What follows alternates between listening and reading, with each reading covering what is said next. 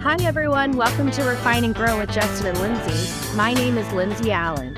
And my name is Justin Mueller, and this is your podcast for proven strategies on navigating and managing work life. So this episode, we are going to deep dive into a chapter titled, Don't Avoid Failure, Minimize Its Impact. And this advice really was the beginning of a lot of learning about failure, about risks and mitigations, about ambiguity. And it came from Justin. And so, Justin, I think that we've touched on this story in the past, and I think we were talking specifically about navigating ambiguity. But the way the story goes is that I was on a project doing something I had never done before. You were my manager, and the client who I was project manager for, but she was really the strategist, the visionary of the project, didn't have a lot of time for me. And I was in this position where I felt like, well, I need to wait for this strategist, the visionary, to tell me what we're going to do and how. And I had some context. I knew the goal we wanted to achieve. It was launching a new product.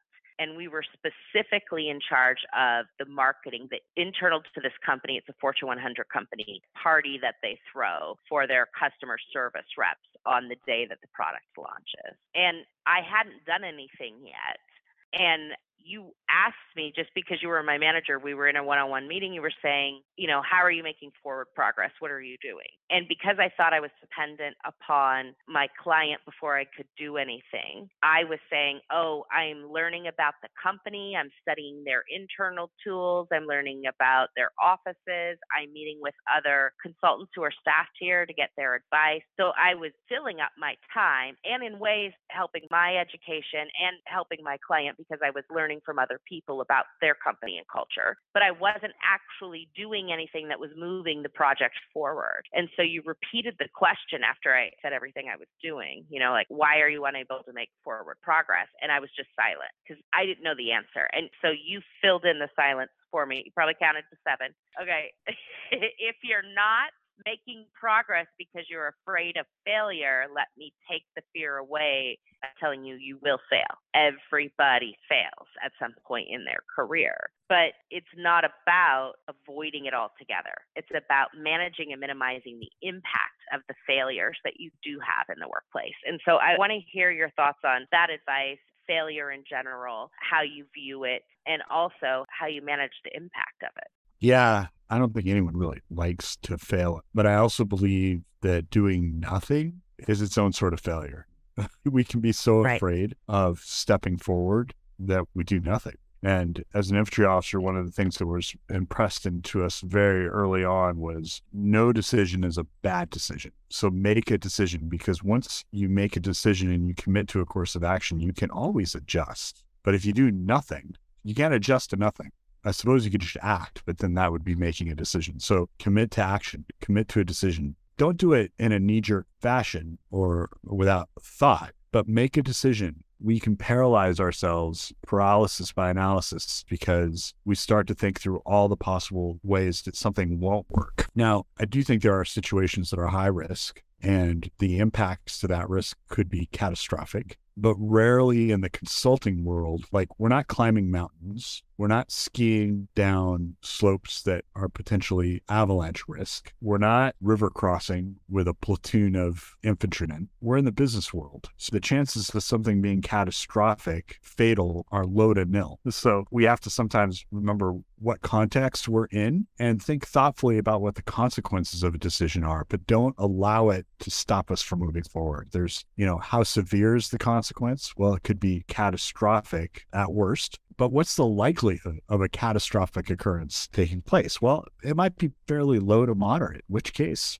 hey, take that risk. So I think we have to learn how to, one, assess the context that we're in. Like, what's the worst thing that can happen? 2, we need to do a quick down and dirty kind of risk assessment. What's the likelihood of failure? How bad are the consequences? And what's the likelihood of those consequences actually taking place? And that can allow you to do a little bit of course of action analysis. Like, do I want to go left or do I want to go right? Or do I just go down the middle? But I think that can allow you to do some quick analysis. Say, hey, I'm in a fairly safe environment. No one's going to die. We're not going to lose millions of dollars based upon, or billions of dollars based upon this decision. The likelihood of the worst case scenario actually taking place are pretty low. So let's just jump in and give give it a go, take a stab, see what happens. And I know that might sound a little flippant, but I think when I say like, let's give it a go, I'm really speaking to like, let's just try it. Let's be okay with it not being perfect. I think more often than not, people are less concerned about a catastrophic outcome and they're more concerned about a reputation hit.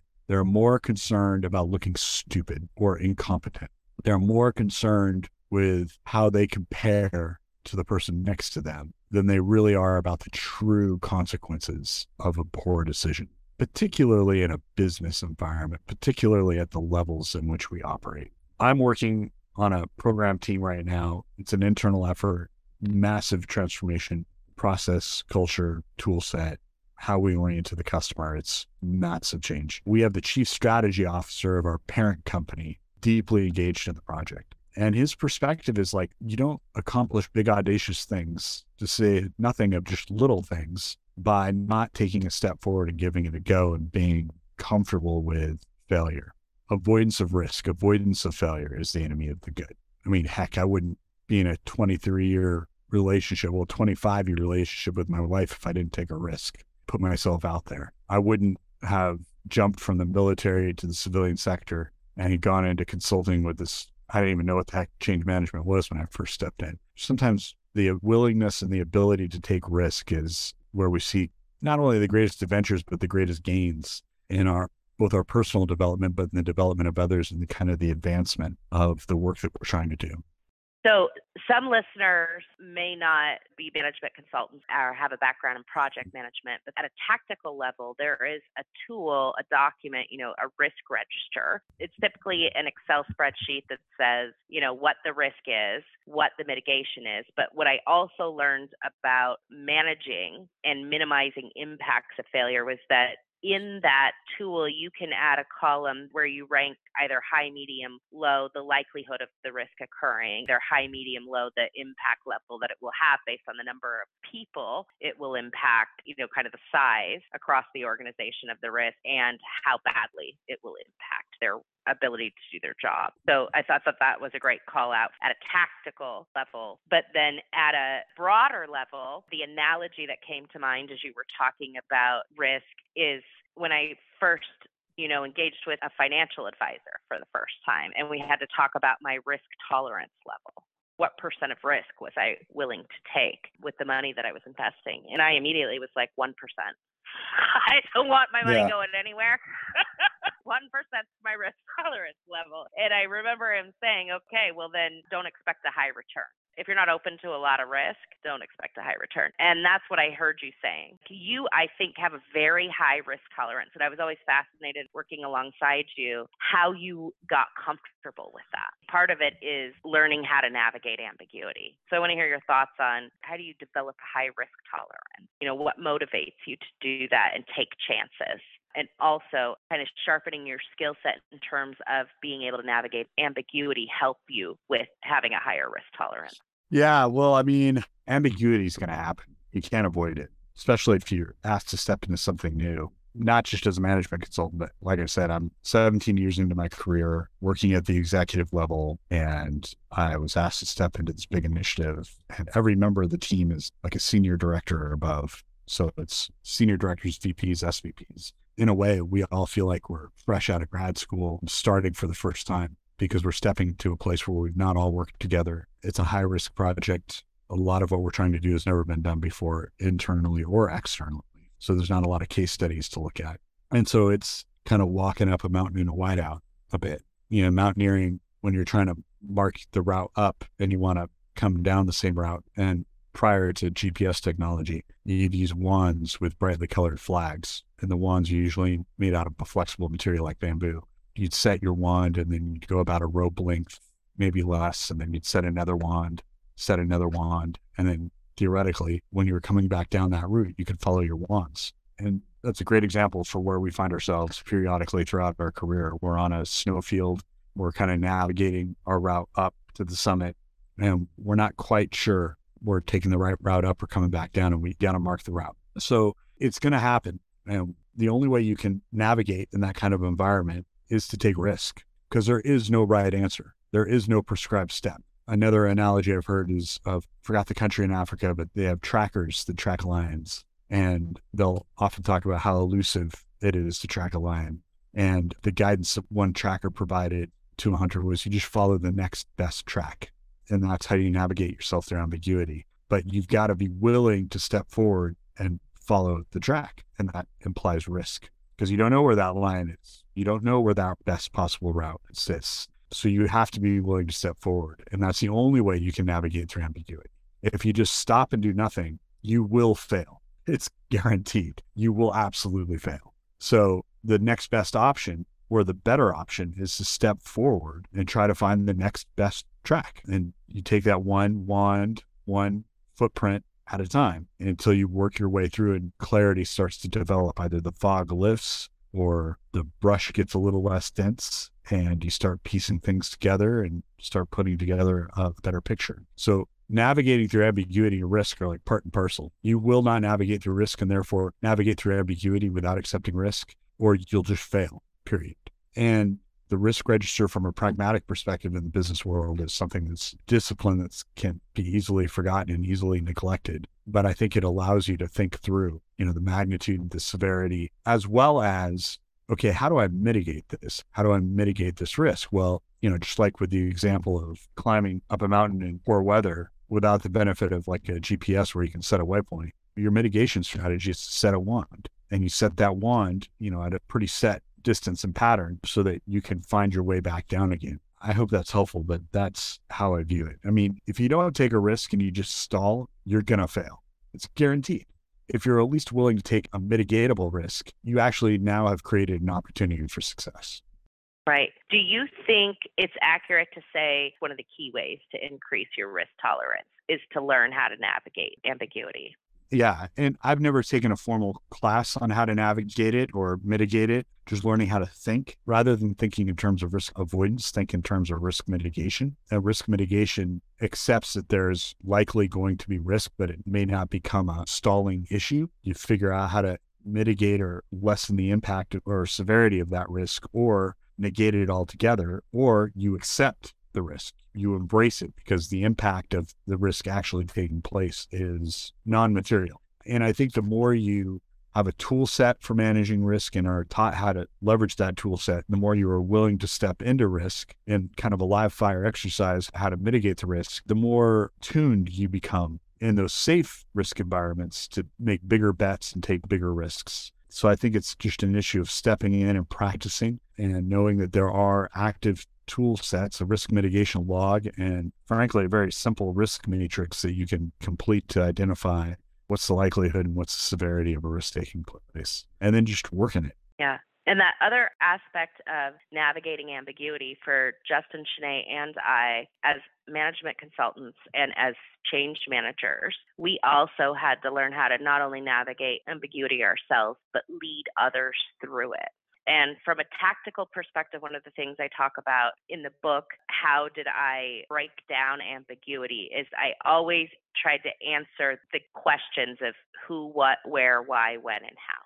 I needed those answers to what we were doing, and I could then use that information, clarify it to help guide others as well, if I could get them aligned to that. But one of the experiences I talk about in the book is also learning how to help others navigate the emotional side of ambiguity, which I would refer to as the change curve. Hearing about a change, learning about it, and having to adopt it, and trying to get a group of people to do that. And one of the things I heard you say, Shanae, that really had stuck with me was that when people hear about change, the first emotion they feel is fear. And when I understood that, it made it easier for me to shift my mindset and understand how to better approach them if I knew that what they were feeling was fear. So I want to hear your thoughts on helping others through the change curve and through the emotional side of navigating ambiguity. So the best analogy that I've heard, and I wish I could remember where this came from so I could give this individual credit. I don't remember where it came from. But if you imagine yourself sitting in a chair in a dark room, you can kind of hear noises, but you don't really know what's going on. You'd be a little bit scared, right? When the lights come on, you can see what's making the noises. You can take in information about the room. You're exposed to all of the things that are there so that if the lights go out again, it's a little less scary. It's such a good analogy for how people experience change. It's the unknown. It's not knowing what's coming next, not knowing what questions to ask, not knowing what to expect that causes that fear in people. I like that the information that you can give them is like bringing light into the room. And you have to identify what information they need to feel like the light's coming on. And you do that through one-on-one discussions. I mean, is that a topic for your meet and greets? How do you uncover what information is most needed? Or is it just something you know, part of your methodology? I wonder if in terms of less of a strategy, it's more what are some things that we can do to help bring people along the journey that are more tools versus maybe a cohesive strategy. So I find some tools that can be whipped out of the kit bag are one, creating room for feedback, allowing people to respond and creating an environment that's safe for that response. Say, hey, outside of using crude, rude language, you can pretty much say whatever you want. This is a non-retributional environment in which you can provide feedback on. You can emotionally respond to what's being said. You can logically respond to what's being said, but we just want your feedback. And allowing people to have a cathartic moment, if you will, and be heard. That's one toolkit that I find helps break the ice foundationally when people are really afraid of what's coming because they just don't know what's coming. Our mind has a tendency to go to worst case scenario, and some even have a proclivity to catastrophize, especially when they feel like there might be existential threat to their job or their value. Sometimes it's not even the physical job, it's the value that they provide to an organization. And we see that a lot more, I think, with the rise of AI and automation and robotics. There are a lot more people feeling and even moving to software packages in the business world that are leveraging standardized business processes versus customizations. You see a lot more folks that are wondering, what value do I provide when a CNC machine can craft this widget way better than I could? And I'm a skilled craftsman with 30 years of experience, or I was the sole individual to know how this process worked in our company. And now we're moving to an automated process flow that aligns with most of my industry. What value do I provide? I think sometimes it's just awareness. There's the cathartic release, there's the listening, allowing people to process, but then there's also, let's just build some awareness. Let's help people understand what's changing and what's not changing. And not that we want to soft round the corners or soft shoe it, because there likely may be some changes to how people do their jobs, but instead of moving from, hey, we don't need you anymore, it's how can we take your skills, your talents, your abilities, and better leverage that experience, that skill, and that talent to the betterment of the organization. And it may look differently from what you do today, but you're still valued, you're still appreciated. So there's the cathartic release, there's the driving of awareness to give people facts and acknowledging where we may not have all the answers. But I would say in the best possible situation, in the best possible companies, it's okay, hey, you're still a valued part of this organization. Let's figure out how we can co-create a role for you in this new world, rather than, hey, this is a cost-cutting exercise and we're just planning on packing the bag. Those are three tools or recommendations I often provide, particularly in the context in which I'm working, to help mitigate that emotional concern. I was just going to add, in recognizing that people are having actual physical, visceral reactions to change, recognizing that that's happening physiologically within people as the fear sets in as well, being patient with those things. That's all for today's episode. To order your copy of the book, Refine and Grow, Lessons Learned on Navigating the Business World, and access additional resources, head out to our website at refineandgrow.com. And tune in next week for an all-new episode. Thanks for listening.